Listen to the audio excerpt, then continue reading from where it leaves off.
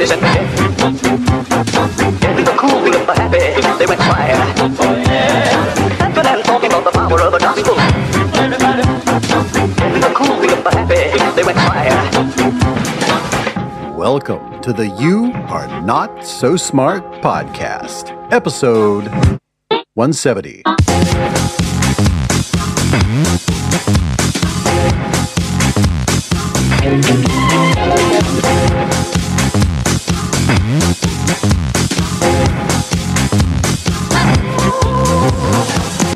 Not too long ago, in fact, in September, I was invited to Sweden by the fine people who run the Gather Festival, which is sort of a Swedish South by Southwest. And they asked me to come so that I could interview on stage in front of an audience Mark Sargent, who is one of the most famous people in the flat earth community, if not the most famous person in that community. And that community is made up of people who believe that the earth is flat, that it's not round, and that there's a conspiracy to hide all of this from just about everybody. And that interview is what you're going to hear in this episode after this introduction, after this backstory. And here's the backstory.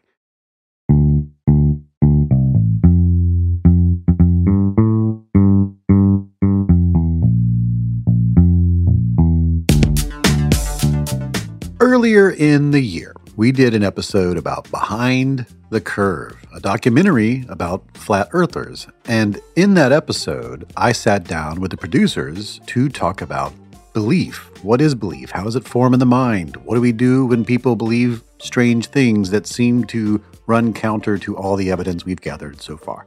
We talked about all of that, science denialism, science literacy, and many other ideas, which had all come to the surface during their investigation into the flat earther subculture. Soon after, the organizers of Gather, who had seen the documentary and listened to the episode of the show, they thought it would be interesting if I were to demonstrate on stage the ideas presented in that episode about how to have respectful conversations with people who believe or feel differently than you do, to maintain respect and empathy, and to avoid arguing or debating until you truly understand where the person across the aisle, across the table, is coming from, until you understand their reasoning and motivations for arriving at their conclusions. Since Mark was sort of the main character in Behind the Curve, they thought it would be a great way to start their festival of ideas by showcasing how ideas like Mark's form and how to approach ideas like that with skepticism, but without allowing the conversation to devolve into an all-out battle.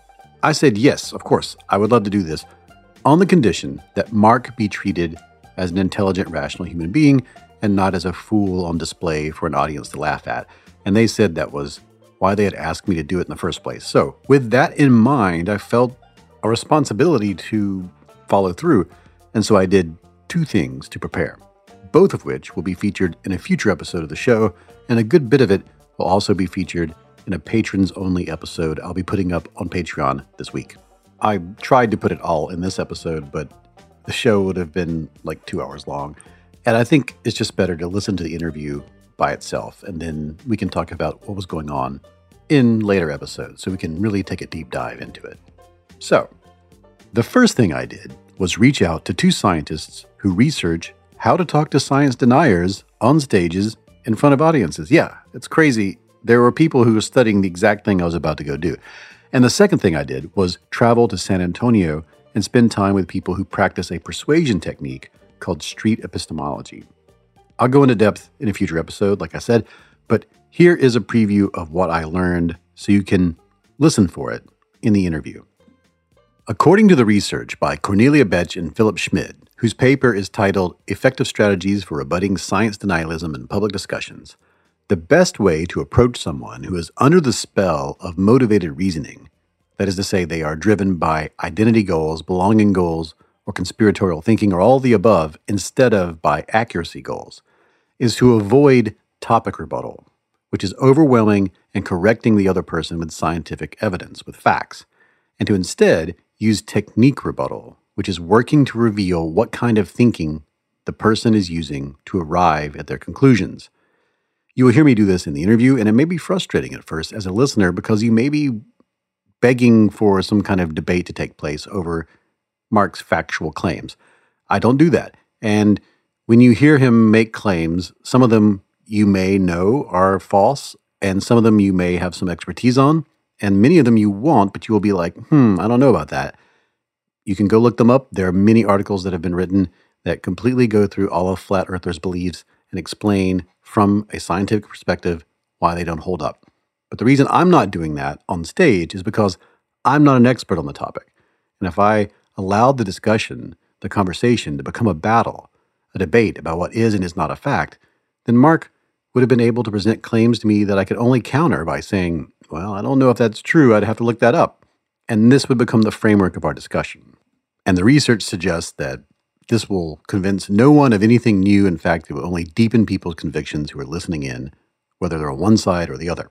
Now, this happens a lot in public debates, and it's why a lot of communities, not just the scientific community, are critical of giving people with non-scientific or harmful ideas, harmful positions, a platform to spread their rhetoric.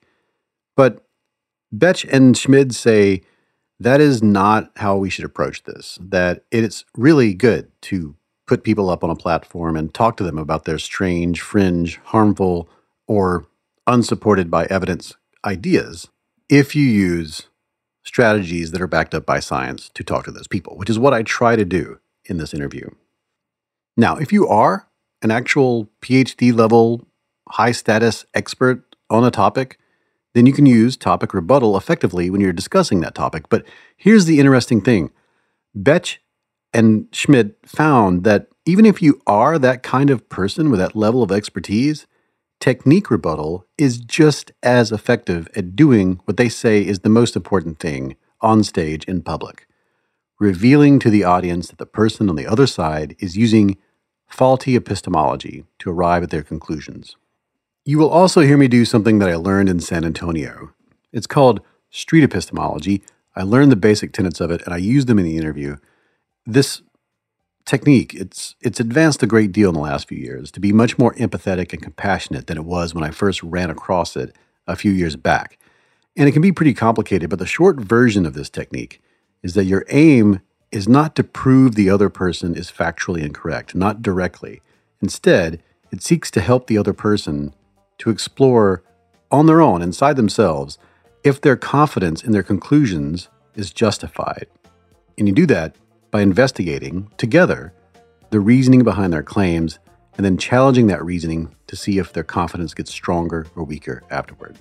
So, with these two approaches, which work well together, fresh in my mind, I traveled to Stockholm and sat down with Mark Sargent. Unfortunately, our time was limited and we had to wrap up right as we were making real progress. But it's still a fascinating interview, and I'm going to play it for you right now.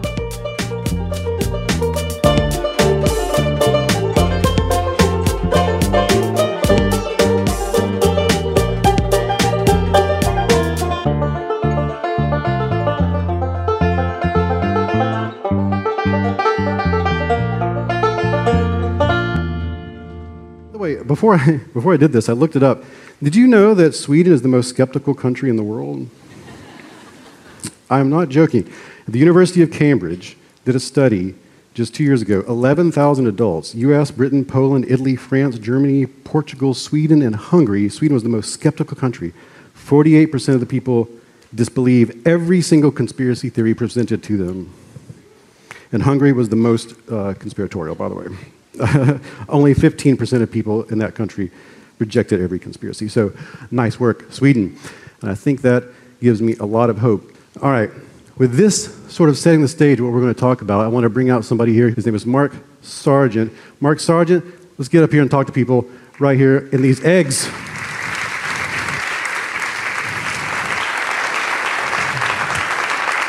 Mark. I see you, man. Which, you want to be here? Here? So am I sitting here or on the couch? Where do you want to be? Well, I'll stay here. I want to get in the egg. No, it's fine. Okay. I don't know if is this the correct way to do this? Very Swedish and very comfortable. I'm looking at the stagehands, wondering if I picked the right spot. I think we're good. So how are you, Mark? I'm good. Tired. Tired? Yeah. I am tired too. I didn't do what I was supposed to do. Yeah. And sleep. I don't know if everyone here has seen the documentary Behind the Curve, but Mark is featured in that documentary. It's on Netflix. It follows you around. It turns you into more of a superstar than you already are. I can vouch that we spoke earlier, and you were a very smart, capable, decent, attractive man. Oh. There's something in your biography that no one ever asks you about, and I want to start here. Yeah. Just to break the ice. Yeah. You used to be a pinball champion? I used to play video games for a living. It's true. Okay. I started out, that was how my career started out. I was a sous chef at a Mediterranean restaurant in Seattle, and I won a computer pinball tournament back in, 94, long time ago, by a little company out of Tokyo called Little Wing. And the producer out of Boulder, Colorado, afterwards hired me as a ringer. So I traveled across the country. You were a pinball ringer. Well, just video game ringer in general. I just played whatever games they had, and I went to Macworld and San Fran and Macworld and Boston and E3 and stuff like that, and made the games look better than they were. And that's how I started out. You made games look better than they were. Yes. So if I'm hearing you correctly, this planted one of many seeds in which you realized there are hidden forces at work pulling the wool over people's eyes. Yes. And you were part of a conspiracy. Yes, I was. I was part of a pinball conspiracy, a video game conspiracy, as it were. That's a pretty cool gig. So you've already been famous once. That's interesting. Yeah. Where did you grow up? Did you grow up in Seattle? I grew up north of Seattle. If anyone knows the Seattle area up in the United States, a little rural island called Whidbey, Whidbey. Very hard to get in trouble on Whidbey. Short of throwing rocks at cop cars, it was extremely tough to get in trouble. Did you throw rocks at cop cars? No, but we thought about it a lot. Yeah. I'm not sure what to think here. Sort of a shadowy pinball champion, throwing rocks at cars, small town near Seattle. Yep. What were you into? I mean, what was your life before this? What was your career? Well, I'm older, so I know everyone here is super young and super attractive. But that's just Scandinavia. But growing up in the U.S. in the 80s was a little different. You could, for example, you could go to university on basically money you found in your couch cushions. It was that easy. So no one really thought about the future that much. And we were just like, oh, let's just have fun. I mean, the 80s were just a big fun time. So, I studied business administration. I was like one of the few people in my university to have a computer in their dorm room. So, what was the early internet like? What I'm getting to here is, how did you get into this conspiracy? Oh, how did I get into it? But before we get to the big one, I was on the early internet like a lot of people were, and there were conspiracies everywhere. Oh yeah, America. Yeah. It's America, right? We have the best conspiracies, just so you know. I have the figures here. Let me. This is a good time to tell people this. In the United States, because you wouldn't know this because you're the most skeptical country in the world. Yeah. But in the United States, 60% of people believe that the JFK assassination was a conspiracy. 60%, so the majority of Americans. Sure. 25% that Barack Obama is secretly a Muslim or a Kenyan or both. Yep. 25% believe 9/11 was an inside job. Yep. A quarter of the country. 21% think that the government is covering up alien contact. Yep. 20% believe vaccines are a conspiracy in some form or another. Mm-hmm. Yeah. You're not in on that one? Okay, we'll get there. 10% think that fluoride is some sort of conspiracy. Yeah. 6% say the moon landing was faked.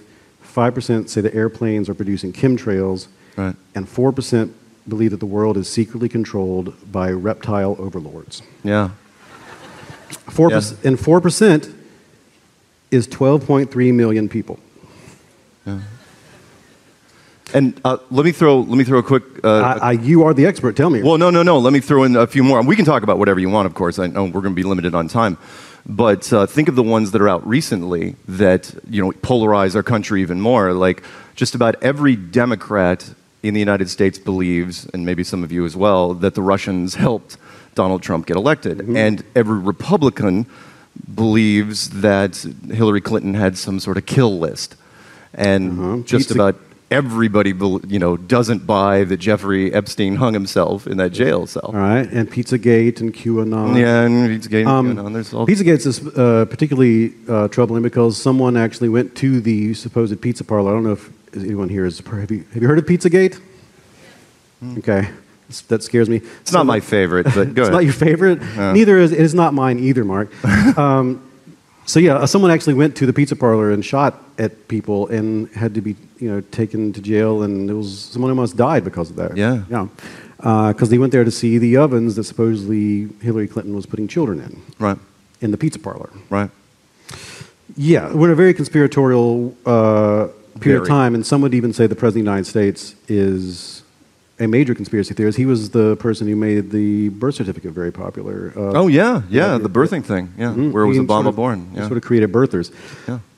Okay, so when I read that list, before we get into this next question, when I read this list to you, do you believe all these? Do you think that some of these are questionable? If so, no. I mean, I have an opinion. That was kind of how I got into what I got into now, which is I have an opinion on just about every conspiracy. I mean, in the United States, there are, as you read off, a ton of conspiracies, and a lot of people believe in them. And there's also what I like to call approved conspiracies. On top of all those on the list, the things that the media will talk about. But of course, they don't use the word conspiracy. They usually use the word scandal. So the Enron scandal. It's fine. It was a massive conspiracy, of course, but they don't like using that. And if somebody dies, they call it a tragedy. Very few times will they actually use the word conspiracy, but that's why I call them approved conspiracies. Mm-hmm. So are there any of these sort of mainstream conspiracies? I mean, there's quite a few of them. But you don't want me to go down those what I'm rabbit holes. interested in as a first real question here, after we've established our happies and our report, I want to know, are there any of these mainstream conspiracy theories that you are skeptical of? Sure, but not necessarily skeptical of as much as I'm not a fan. Meaning, as far as my list of priorities, conspiracies that mean anything to me, there's a whole bunch that I just don't, since what I'm into now, I don't really care. They're all been bumped down to second or third tier. Mm-hmm. For me, a conspiracy carries weight if, and I hate to do this to you guys because I'm not your normal conspiracy guy. I kind of flip on the other side and I say, okay, I look at it in the terms of why and would I do it if I was them? The greater good question. When you get to a certain level of power, you do things for the greater good. You make decisions that the general population doesn't get a chance to make. And so would I make those decisions? So in a lot of the cases, yeah, but that's how I weigh them. JFK, for example. You're with the JFK seems reasonable to you. JFK was the first conspiracy I got into. If you guys don't know, if you follow they have to know. Well, yeah. No. I mean, how it got introduced really to the American public in mass was, of course, the Oliver Stone movie, JFK, in the early 90s. And that literally was, I grew up on a rural island, and I was naive about everything. I literally thought that nobody lied ever about anything. Why would someone in authority, why would a politician lie? Why would a corporation lie? It's like, it was the 80s. And then when I saw JFK in the theater, like on opening weekend, packed house, and everyone left there. I mean, of course now you've got the stats, but back then, everyone that left that theater was pretty ticked. Sure. At the time, why not? But did I agree with do I believe in the JFK conspiracy? Sure. I mean, come on, a lone gunman that was then killed by a lone gunman? Come on. But at the same time, I believed in the why. I understood the why, which was, I'll tell you guys, why not? We're family, right? Which is, he was if you want to know why, in my opinion, why JFK was taken out was because, I'm not trying to be casual when I say this, he was a long-term problem, which was he was killed in 63. If he isn't assassinated in 63, what happens in 64? He's reelected. He goes from 64 to 68, and then, of course, Robert comes in 68 to 72, and then 72 to 76, and by that time, we may have forgiven Ted for his sins, Ted Kennedy, who ended up being a senator forever. And so, he was a long-term problem.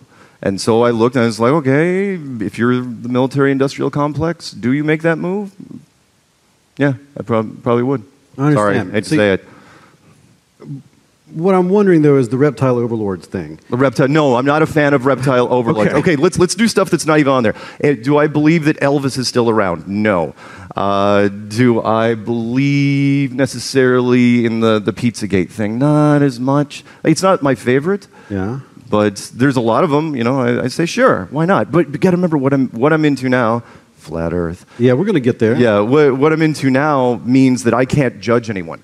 I literally, if I start my day with that, how can I look at somebody when somebody says, "Oh yeah, by the way, I know a guy who says that Bigfoot had Elvis's baby."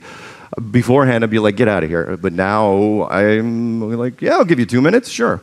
This is why I was asking these questions. This is what I was leading you into, and I'm sure you realize that. I've never spoken to someone who believes in the flat Earth conspiracy theory, or I don't even know if that's even offensive to you to call it a conspiracy theory. But we called it a theory. Sure. Okay. Yeah. And I was wondering how someone. This would be a very grand conspiracy, and I was wondering if you had skepticism toward the other conspiracies that are kind of grand, like the reptilian thing, or even Elvis can be considered way off the charts. And I'm assuming you have a different sort of empathy toward people who are believers of those things. You don't just completely disregard.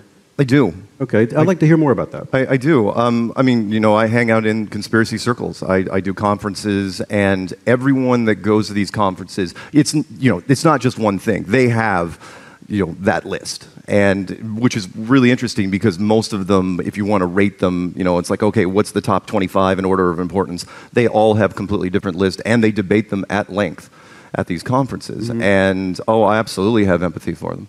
Because I know, and there again, I'm a little different because I put myself on the other side of the chessboard. But for them, because I know the question is, how do people get into conspiracy theories? Why did they get into conspiracy theories? And most of the time, when I look at them, it comes down to a simple. Maybe I'm oversimplifying it when I say good and evil, right and wrong. Everybody wants to be the white hats, but you can't wear the white hat unless there's some black hats. Mm-hmm. And if there aren't any immediately in front of you, you're going to find them. What was the saying? When you have a hammer, everything looks like a nail, type of thing. And that's where, a lot of it comes from. But at the same time, we all know there's real deception out there. And so the lines get blurred. And that's where it starts for them. Well, how did you, you seem to have a very cogent view of how conspiratorial thinking works. Yeah. How did you find yourself in this flat Earth stuff? Like, what is the story? What is the origin story of how this happened? Yeah. The origin story was, starting with, again, I'm not the traditional guy where, I pull the drapes and I hide in darkness and I think about how sinister everything is. But I had an opinion, like I said, on just about every conspiracy you can think of, to where I basically ran out of conspiracies, interesting things to look at. You say you're like an aficionado of conspiracy. Yeah. I mean, you're just into it. Yeah. I like some, I didn't like others, but I'm also a huge movie fan. I'm a huge media guy. I absorb so much media. To where conspiracies are just part of that media, to where I got bored. I mean, back in 2014, I honestly thought I'd basically finished the entire conspiracy library. And then I thought, okay, well, there is one thing that's on my bucket list that I probably shouldn't look into. But you know what? It's on my bucket list, and I'm not getting any younger, so let's do it. And that's when I clicked on the first one. It was made by a guy in Germany. I think his YouTube channel was called Caesar. Caesar, and he was talking about flight routes in the southern hemisphere. And what was interesting was, I don't know if they talked about this in the documentary, was when I clicked on it. And remember, I'm living by myself in Boulder, Colorado, and there was nobody else with me. And I remember getting a visceral response to clicking on the video. I got actually emotionally flushed, which was weird. If you're on the internet, you've all clicked on some really weird stuff out there. You shouldn't be clicking on. Pages come up. Nothing really embarrassed me, but this did. Nothing embarrassed? I've been embarrassed. Well, no, there's stuff. It's like, oh, that's kind of gross, but the rest of it was okay. But it never embarrassed me. Like physically, I've never got actually flushed, and that's what happened when I looked at this. Why this? Why of all things? Well, that was just it. That's what I wanted to know. You wanted to know too. I was very, very curious, and then of course I said, well, okay, I got past that initial reaction. I will try to shoot this down. Yeah. Everybody in the community that I'm in, every single one of them tries to kill it. Everybody says it's the dumbest thing ever. No one should ever look at it. And one of the quotes I have that I put in the book was, every day I wake up and I try to destroy flat Earth, and every day I fail. And I try all the time. And that's how we started. And so I tried, there wasn't as much content out there. So I tried for about 9 months, from summer of 2014 all the way up until about February of 2015. And then I did the dumbest thing ever. I said, okay, internet hive mind, because all you guys I know are pillars of intellectual prowess. I said, show me where I'm wrong. And I made a series of videos called The Flat Earth Clues. And I put it out there. I said, with, of course, all my contact information, which is super smart to do. Give my name, my email, my phone number, my physical address, my bank account numbers, routing numbers, and passport number. And I put it out there and I said, show me where I'm wrong. And I thought that some intellectual would call me up and blow the thing just out of the water immediately.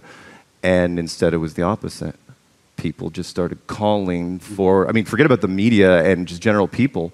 It was the subject matter experts that blew me away. All the people from all branches of the military, and surveyors and engineers and pilots. In fact, one from KLM. When a person like this would reach out to you, what was it like? What would they say? Oh yeah, it was always kind of like this weird hesitation where they would say, you know what? That's not the craziest thing I've ever heard, and here's why. I was completely unsolicited. If I ever live long enough to write an autobiography, that's what it'll be called. But pilots would do this. Yeah. The pilots would do it. They say, you know what? Everything we look at, from the front of the plane, they go, yeah, everything we see is, this flat horizon that, always rises at eye level and all the other things. And it's weird because there's this paradox, they would say. It's like, we all know, of course, it's a globe, right? It's a globe. But what we see, the pilots see, is not. Mm-hmm. And they said, we're good, always the same thing. It's like, they wanted to talk about it, they wanted to research it more, which of course is the overarching theme. And again, I don't know how much time we have, but the overarching theme of our groups is, look, don't take my word for it, just do your own research and ask questions.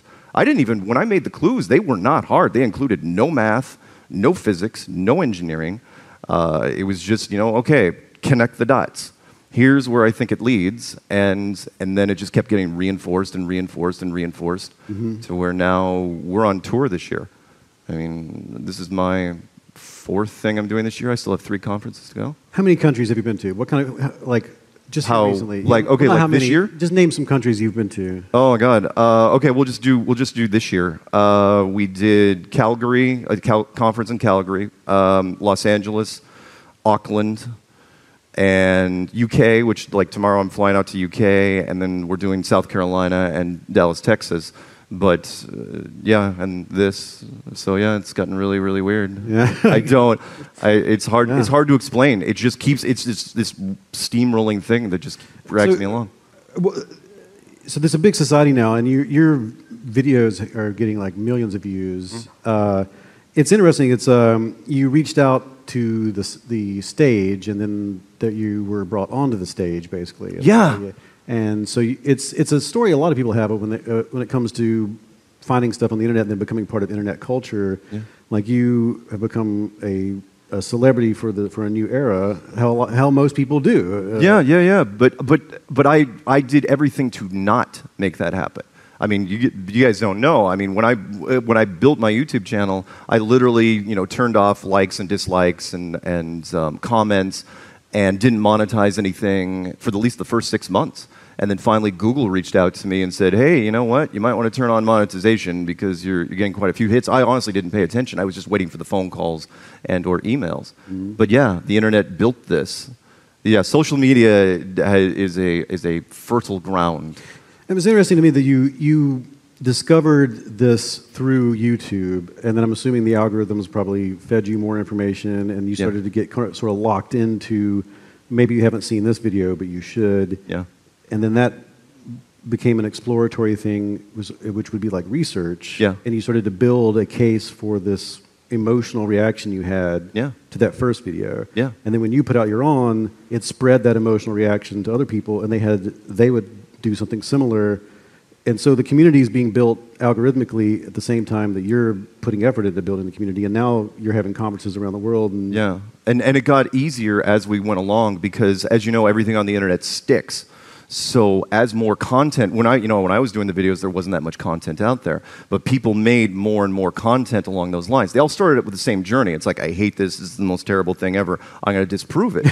And when they started going into it, but as more and more people got inspired and made more videos, it became easier for people to come in. So after the first 18 months, if you got into it, there was this wall of content that was out there. It was massive. And then there was a shock and awe where people were like, wait, when they got into it, it's like, oh, I'll do a search for flat Earth and just, it's like, what? It was like a secret corner of the internet you didn't know existed, and it just appeared within, a calendar year.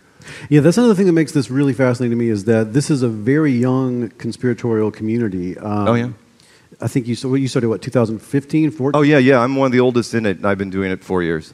So it's something that I don't think could have occurred. I mean, this happens naturally throughout human history, but this quickly and for you to go from looking at it from being a audience member to being the person creating the audience in just a couple years, that is something that really is a testament to a sea change in how media works. Yeah. Social media and 6 billion smartphones have changed everything. It is incredibly fast. What do you think would have if it hadn't have been for just social media? Let's say you had found this in the library, you'd read it in a book, and it was the 80s, as you said. Oh yeah, there's nothing you could do. Yeah. I mean, well, if you're going to use that, I'll use the example of people have been, especially in our country, people have been suspicious of the American space program ever since it happened. Ever since they shut it down. The moon missions in 1972, But what are you going to do? I mean, the best that anyone could hope for was maybe show up at a UFO convention and pass out some photographs, some Xerox copies of things. There was nothing connected to anybody. And so, when the internet first came on, all the old conspiracies, the older ones, got new life breathed into them. It was like anything else. You find out, there are people outside of my hometown who are into this, and now we can form a community. Yeah. There's two aspects of that I wanted to ask you about before I ask you some specifics about what this actually is all about. Sure. You mentioned in the documentary, and I don't know why, this just rang in my head ever since. Yeah. Once you become a flat earther, you can only date other flat earthers. Yeah. Is that a thing? There's flat earth dating apps. There's a whole flat earth social thing happening out there. Yeah, because the paradigm is so huge. Have you been on that app? No, I haven't. but I didn't have to either because. Oh, of course not. Well, no, well, yeah, no, because seriously, I'm just not kidding you. When I would show up at conferences, I would run into people, some wonderful women over the last 4 years. They would be like, "Oh yeah, I'm into this." Want to know more about you, and we started doing stuff, and so yeah. But everyone kind of says the same thing because there are marriages have failed because of this. People, relationships have been destroyed because of this. Because why is that? Because it's such a huge, overarching paradigm shift that if your spouse or significant other or whatever isn't into it, there's an impasse there. Something's got to give, and so that just fails sometimes. But in the same way that you can find your community, though, you can find a partner who'd be into it. So you shed this it's another internet phenomenon where because of this new resource, you can find someone who would be okay with these beliefs, these new beliefs, these very young beliefs that have come into your life. Yeah. Yeah, it's a strange world to live in. Again, it's so young, and we try to do all. We're basically in uncharted territory every month. We just keep doing what we're doing, but most of us don't even know exactly why we're doing it, other than we're inspired to do it, inspired to to spread the word. And I know that kind of sounds like a pseudo religion. Well, it's I think you grab the back of a train here, and you're being feedered. Yeah, or an amusement park. Ride, where it's, for me especially, it just came along and it's like, okay, I'll go where it leads, wherever it's going. One other question about this, what about your friends and family? How do they treat this? Is your social group all made of people who are in flat No. I mean, it's very, my friends are all on board. However, family is mixed. It's a pretty even split. Mm-hmm. Most of our community is in the closet. if the gay community is 50% in the closet, then the flat earth community is 90% in the closet. And I know this because I get emails all the time, mostly because they're afraid of the standard stuff, being ostracized by friends, family, or coworkers. And they, mostly coworkers. That's always the big one. It's like family they can deal with, friends they can deal with, but you have to go to work every day, or maybe you don't, and you don't want to catch that sort of grief. So for me, it's the same sort of thing. I have cousins that are into it that will not come out. I've got people that hate it. My sister just loathes it. She just absolutely, especially since the documentary came out, because she couldn't escape it at that point. Because once it hit Netflix, there were people emailing her saying, "Oh, I saw your brother. Oh, I saw your brother." Yeah, she didn't want to hear that. That was a bad I can thing. imagine. Yeah. It's like joining a religious faith that you don't agree with, or something it's a belief system. That's the thing that makes this fascinating. And as far as psychology is concerned, a belief is a belief is a belief, neurologically, biologically. Sure. So that's why I want to talk about what you actually do believe, or as we would say in the business, your claims. Right. So I'm going to get into this, and if I'm not really watching the time, so somebody might have to grab Who has the time? my ankle. I've got it right here. Who do we watch? So, very simple questions. No judgment here. I'm just interested. Ask. Seriously. I've heard it. Okay. I got yelled at by a lot of drunk people in Dublin 2 days ago. So I was doing street activism in Dublin and Belfast. Wait. Street activism. Oh my God, yes. Well, in the UK, it's a big thing. There is street activism. People get so pumped up about this that they will set up banners and hand out leaflets on the streets. Flat Earth. Yeah. Absolutely, and they invited me because the conference is in the UK. They said, "Hey, would you mind traveling on part of our tour to some of these cities and do street activism?" And I said, "Sure, why not? What's the worst that could happen to go to Belfast and Dublin and set up banners and Bad things could happen. and hand out stuff and have guys stagger up to you and say, what?" So I did that. How did it go? It went actually really well. It was surprising how many people knew who we were. Yeah. And from different countries. That was weird. When we were in Dublin, we had people who'd seen the documentary or watched something on the internet. Yeah. South Africa, Australia, Bolivia, some schoolgirls from France, a bunch of Americans. I mean, we had at least, 10 dozen people that showed up and took selfies because they knew us in like a really short amount of time, if that gives you any idea. Wow. Yeah. It's a excuse me. No. It's a worldwide Yeah, movement. worldwide. So, what is the Earth really? What is the Earth? What is the Earth? All right, I'll give you the short version real fast. So, mainstream science will say that you live here. Ooh, props. You have a prop. I know, right? I was not aware of this. I have two This props. was not cleared by security. No, we didn't. We did not script this. That you live on a little rock flying through space in multiple directions in an impossibly huge universe, and that you're insignificant and you don't mean anything. We say differently. We say that you live in a flat enclosed system, like the ancient cosmologies have said, years and years, centuries ago, if not millennia ago. And that there may be nothing outside of this. All the stars and the sun and the moon are on the inside, and you are incredibly significant. You are incredibly important, incredibly special. There's a theme there. But there is a catch. And again, every flat earther, which might attach to some of your questions, which is, do all flat earthers agree on exactly what this looks like, the dimensions and all the fundamentals of it, and the physics and the engineering? No, not at all. There's massive dissension in the ranks. However, what everyone can agree on, which is why I use that Scottish Highlands reference, everyone in the flat earth community, again, can agree on one thing. It's like, it's not this.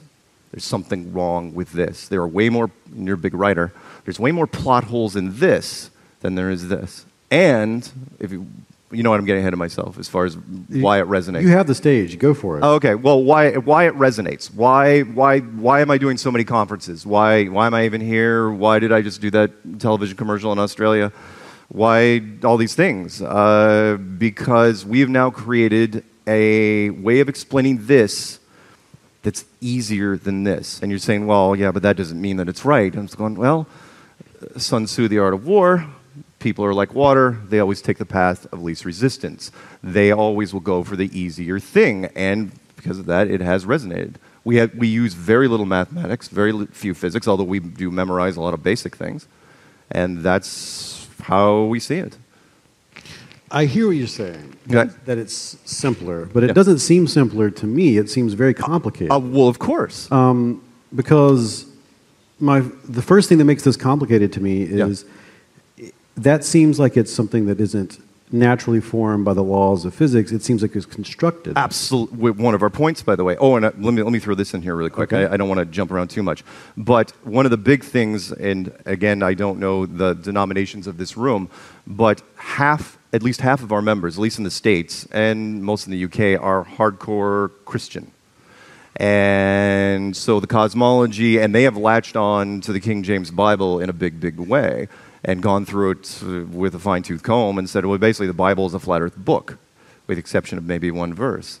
And because of that, yes, what you were saying, this is not any sort of, it looks, built, it looks constructed, and that's our point, which is, okay, well, if it was built, then it was built by someone. And whether you believe it's some ancient civilization that's much older and more powerful than yourself, or Santa Claus in a bathrobe, you're really kind of splitting hairs. You're saying it could be gods or aliens that are like gods. Exactly. Did God make it, or did God subcontract out the work? I thought the Bible said that there were four corners of the earth, so it would be like.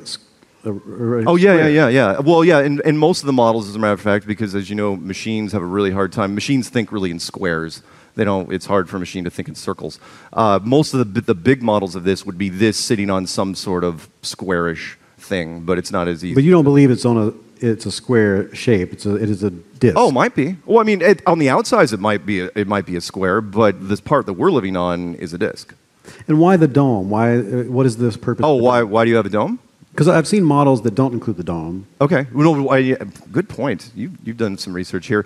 In our community, maybe 70% of our community believe in the domed model. And another 30%, which is not a small percentage, believe that there is no dome, that it's an infinite plane. But most of the people believe that for a reason that they don't like being fenced in. They feel claustrophobic. But the dome, from a physics standpoint, works way, way better. And how is the math handled where if you're on an airplane and I go this way, which the way I understand it, you go around the planet to get where you're going and it'll be faster than going this way. Right. How does that handled with this model? Oh, no, it's good. And so, people, first off, they say, how do you circumnavigate? If you take off in one direction, people have done it in planes, right? And you come back to the other direction. Mm-hmm.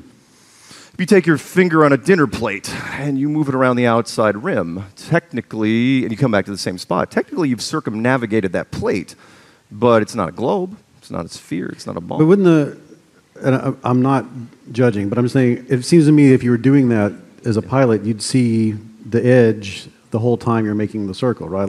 Oh, you mean like if you're on the outer edge? Yeah. Oh, sure, but then that goes into a whole other thing of the Antarctic Treaty. And again, I don't know how many people have watched my Flat Earth Clues or even watched the Behind the Curve documentary, but the Antarctic Treaty was one of the things that kind of pushed me, the tipping point for me, which is... This is the Treaty of Nations to lay claim to that. Antarctica is the only treaty, the Antarctic Treaty is the only treaty that's never been broken in the history of mankind, and no one can go down there. Other than military science. No one can mine it or the what? Claim it. Yeah. I mean, if you're a corporation, let's say you're British Petroleum, you cannot set up shop there. Although I think some people are starting to lay claim to certain areas. Well, claims is one thing, but corporation-wise, you can't send anyone down there. And I get it. When I was, again, if I would have done the same thing, and by the way, there's another premise to this in that the best and brightest people, we didn't even detect this thing. We had the maps, but we didn't even have the technology to prove it out to the military and the governments until about 1960, when we had, decent airplanes. So it was constructed. Right. It didn't form naturally. Right. Is this floating through space, or is it hoisted upon something? How is it? Why? There doesn't have to be space. That's the other thing. If all the stars are on the inside, that could be it, which is also another one of our points, which makes it easier, which is these things seem to be the exact same size or roughly the same size, same mass. You could hold the same amount of people, except that this cannot exist on its own. This needs a whole bunch of things to support it. It needs a sun, it needs the solar system, it needs a galaxy around that, and a universe around that, not to mention geometry and trigonometry and calculus and quantum mechanics. This That's it. That's all you need. In fact, who'd say there are 7 billion people living in that thing right now? What's on the bottom? The what? What's on the bottom side of it? Oh, on this, it's a coin. No. This was made by an Italian company. They just called me. No, up I'm talking about the actual flat Earth. What's on the bottom?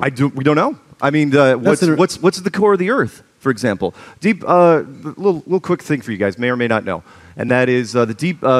If you believe in this, then you believe that the core of the Earth is 4,000 miles straight down, give or take. And we've all seen the cross sections in the science labs, red and orange and yellow and white, that white creamy center. Mm-hmm. Deepest hole ever drilled was by the Germans and the Soviets, 8 miles, 12 kilometers. Right. So this brings up an interesting point. There are many mysteries of the universe to which we have only a few pieces of evidence so far. We don't have the tools, or perhaps we haven't done the work yet. Yeah. I think there is a conception that in something like the flat Earth, that the people who believe this have an answer for absolutely everything. But if I'm hearing you correctly, you're saying that there is a lot of room for mystery within this model as well. Oh yeah, we don't have that. I mean, I've been doing this 4 years. So we don't have the answers, not even close.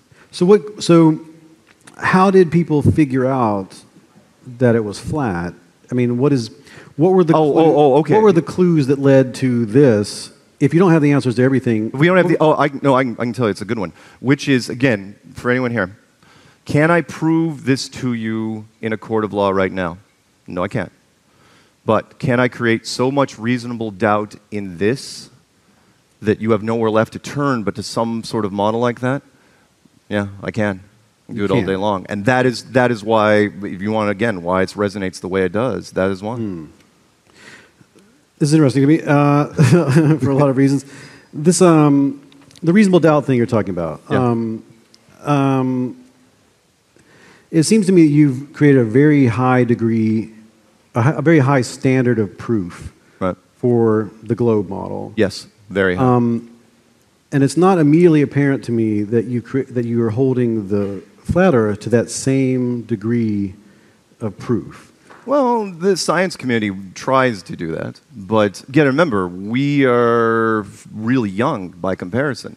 This has been out there for better part of 5 centuries. Whereas this is the new version of this. We call ourselves basically Flat Earth 2.0, whereas the old societies would be like 1.0. We're still, working through it. So if I'm hearing you correctly, and please correct me if I'm wrong, I want to I don't want to misrepresent you in any way. Yeah. You're sort of leaving it. This is a very old model, and this is a very young one, and this is, to you, just a new hypothesis that you're putting out there into the mix that can be tested scientifically like any other hypothesis. Yeah. And how, to the best of your understanding, has it stood up to that testing so far? Really, really well. I'll give you a quick 5-point breakdown. Okay. Which is, because we've had to come up with our own tests, and science has challenged us with our own tests. So there's a German, and you guys might know it better than I, there's a German television company network out there called ZF1. And they contacted me because I put a challenge. I go, give me somebody in astrophysics. Give me somebody with a master's or PhD in something that I can talk to. And they found a guy out of Georgetown. And they said, okay, what we're going to do, because we don't want you guys talking over each other. We want to make this compartmentalized. We're going to have you record 5 quick questions, and we're going to take that video and play it for him, and he's going to respond, and we're going to go back and forth. You guys will probably not actually talk to each other at all, maybe. So they go, you start. And so I gave him 5 quick points. And I won't break them all down for you just because of time. But the first one would be long-distance photography, that you can see way farther with HD cameras than you than you should be able to because of the curvature of the Earth with its 8 inches per mile squared. The second one would be gravity versus the vacuum of space. How does the vacuum of space not rip off our atmosphere entirely? Which I've got some great arguments for. I'm not going to get into the second. Eclipse shadow, too small. The blackout zone is 70 miles wide on a 2,000 mile wide object, but yet we don't see the same thing when the Earth is in front of the sun. And the moon temperature, which I thought was just a bizarre thing that came up with by somebody else, which the moon actually generates its own cold light up to 13 degrees Fahrenheit colder than moon shade, which shouldn't be possible. And which doesn't, of course, prove a flat Earth, but it does absolutely destroy the relationship between the sun and the moon. And last but not least, the Van Allen radiation belts. which is the Van Allen radiation belts, which were announced by NASA in 1959. If they're so deadly, then how did the Americans get through them round trips with aluminum shielding? Things can stop radiation: gold, lead, and a whole bunch of water. And you can't put those on any capsules. Nobody died. Nobody got cancer. There's still 5 of them walking around today.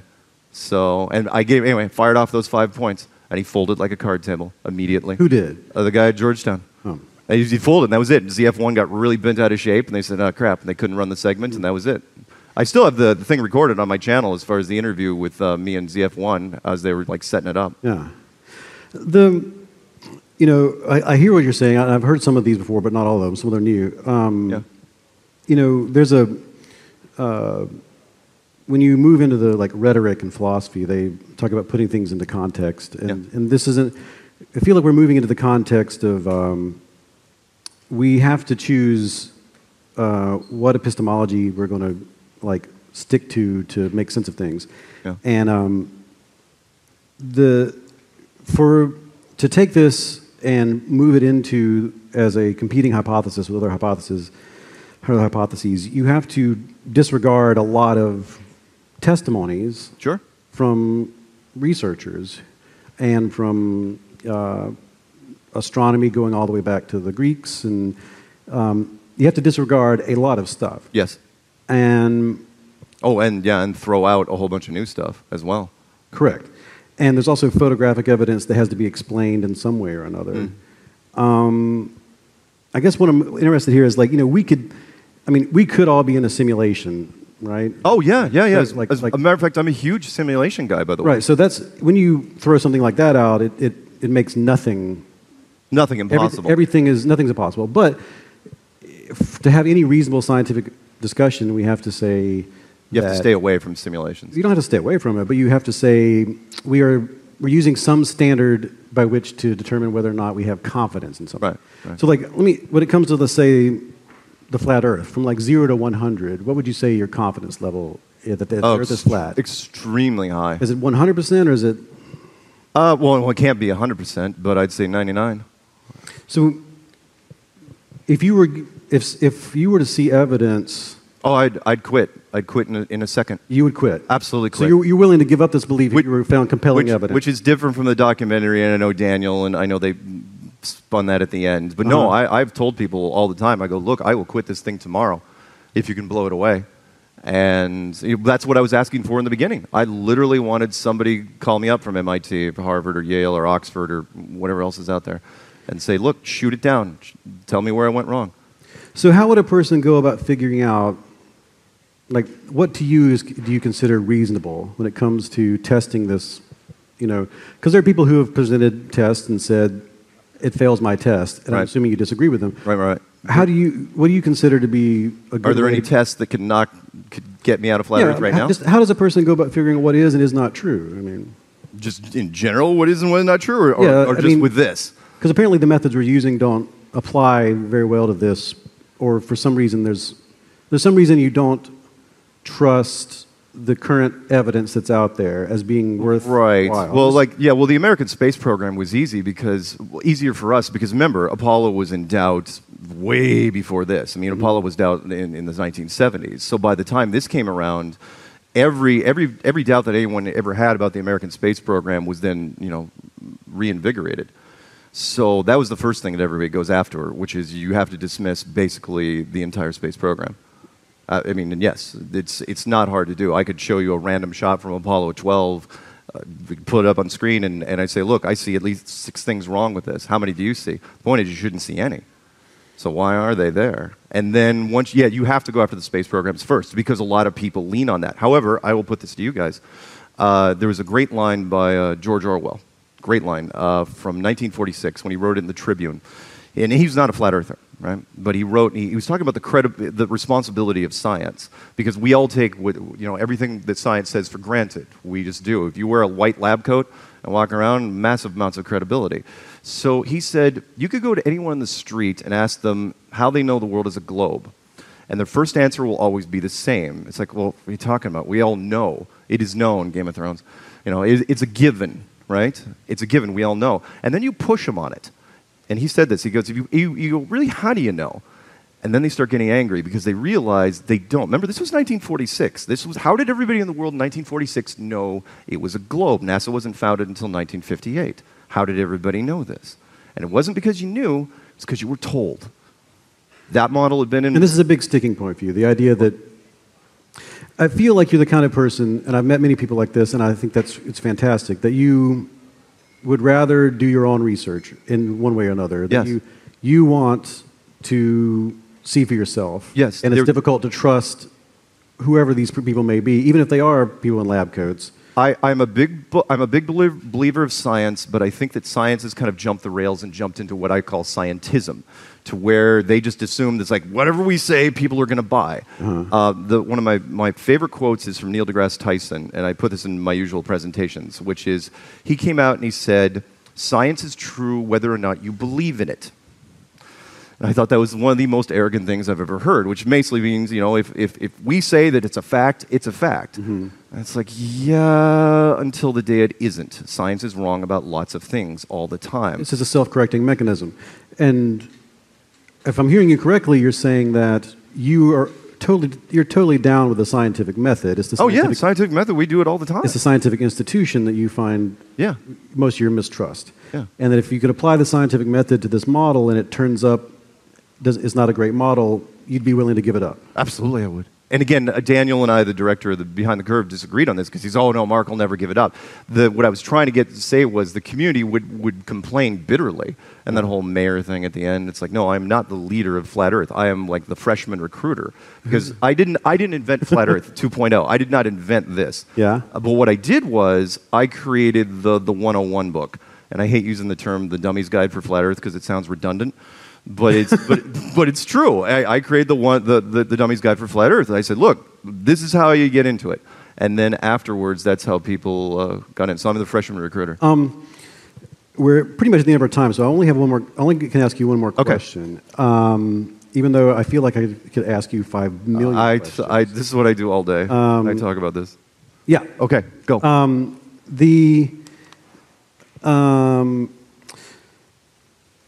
Something I'm incredibly fascinated in is the idea of conspiratorial thinking, and there are actually questionnaires you could ask people to determine where they fit on that, and there's not necessarily a bad thing. It's not a bad thing at all. Conspiratorial thinking is probably evolutionarily sound to determine whether or not there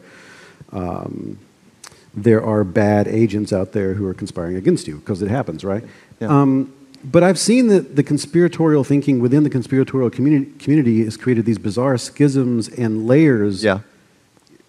Aren't there people in the Flat Earth world Yes. Who think that you are a secret agent and this whole thing? Oh, we're going to end on that? Okay, yes.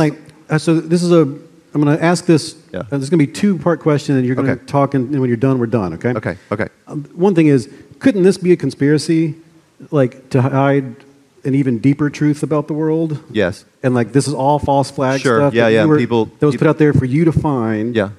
So that you would not go further and find the real truth. Yep. Okay. Sure. And secondly, there's people like Math Powerland, real name. Yeah. Who think that you are part of a conspiracy to make other flat earthers look bad. Exactly. There's a new term out there real quick. If you could wax poetic about that, we'll end there. Okay, real quick, there's a new term out there. You guys will hear it eventually. It's called auto-hoaxing, which is conspiracy people. There's a lot of conspiracy people that have seen so many conspiracies that they think basically every news story has the potential to be a conspiracy. So it's basically fake until proven real. No matter what it is on the media, that's what it is. Am I the greatest secret agent ever? No, I am not. No, I have nothing to do with any agency. Not at all. No, I'm not. And but yeah, because of the conspiracy world, people will be suspicious. Most of it's just envy. Envy? Yeah, most. I mean, Math. The guy from Montreal. But to keep it on track, and I swear this is the end. Yeah. How would we know for sure that you're not an agent? How can I convince you that I'm not an agent? Yeah, or anyone. That's a good point. I can only lead by example. I can only eventually. Okay, I'll tell people. It's like, look, if you're an agent, if you're co-Intel Pro guy, eventually you're going to go off road. You're going to take the narrative. I'm into Flat Earth. I'm in Flat Earth. Then I'm going to take it a completely different direction and go David Koresh and build a compound and have stuff like that. And it hasn't happened. I tell people, I go, look, I've been doing this 4 years. What's my grand plan? When am I going to reveal all the secrets? It's like, no. I mean, but that's the best I can do. It's like, look, I haven't done anything to make me look like an agent yet. So, but yeah, it's like me asking, so how do I know you're not in the Ku Klux Klan? You just have to trust me. Exactly. Well, on that note, I put my trust in you, and from this point forward, I consider us fantastic friends despite being on the divide of an epistemic conundrum. Thank you so much for being here. Thank you. Thanks, guys. 1、2、1、2、3、4 That is it for this episode of the You Are Not So Smart podcast. For links to everything that we talked about in this episode, head to youarenotsosmart.com. Hey, would you like to support this podcast? You may have noticed there were no advertisements in this episode. It was just sort of a quirk of moving from one system to another, but that's what these episodes sound like if you are a patron on Patreon. Pitching in at any amount will get you the show ad-free, but at the higher amounts, you can get signed books, you can get t-shirts, posters, and all sorts of stuff. A whole new line of new merchandise is actually coming out next year, along with a lot of new things on the podcast. You may have noticed we did a lot of repeats in a row. That's because I'm restructuring things. I'm going to make the show what I've always wanted to do, and I can finally do that because of all sorts of stuff falling into place. I can't wait to show you, but please help this happen. The way it's happening now is because, well, patrons are patronizing, and that's a good thing in this context. Go to patreon.com/youarenotsosmart to find out more about how you can make this show bigger, better, bolder, happier. I want you to do that. Follow us on social stuff at youarenotsosmart /youarenotsosmart pretty much everywhere. Twitter @NotSmartBlog. Me, I'm at David McRaney. Facebook /youarenotsosmart. New episodes on many different topics. And, it's just going to be cool. I'm looking forward to the next year of You Are Not So Smart so much. And there will be a book coming out next year, too, called How Minds Change by this guy. More about that soon. Thanks.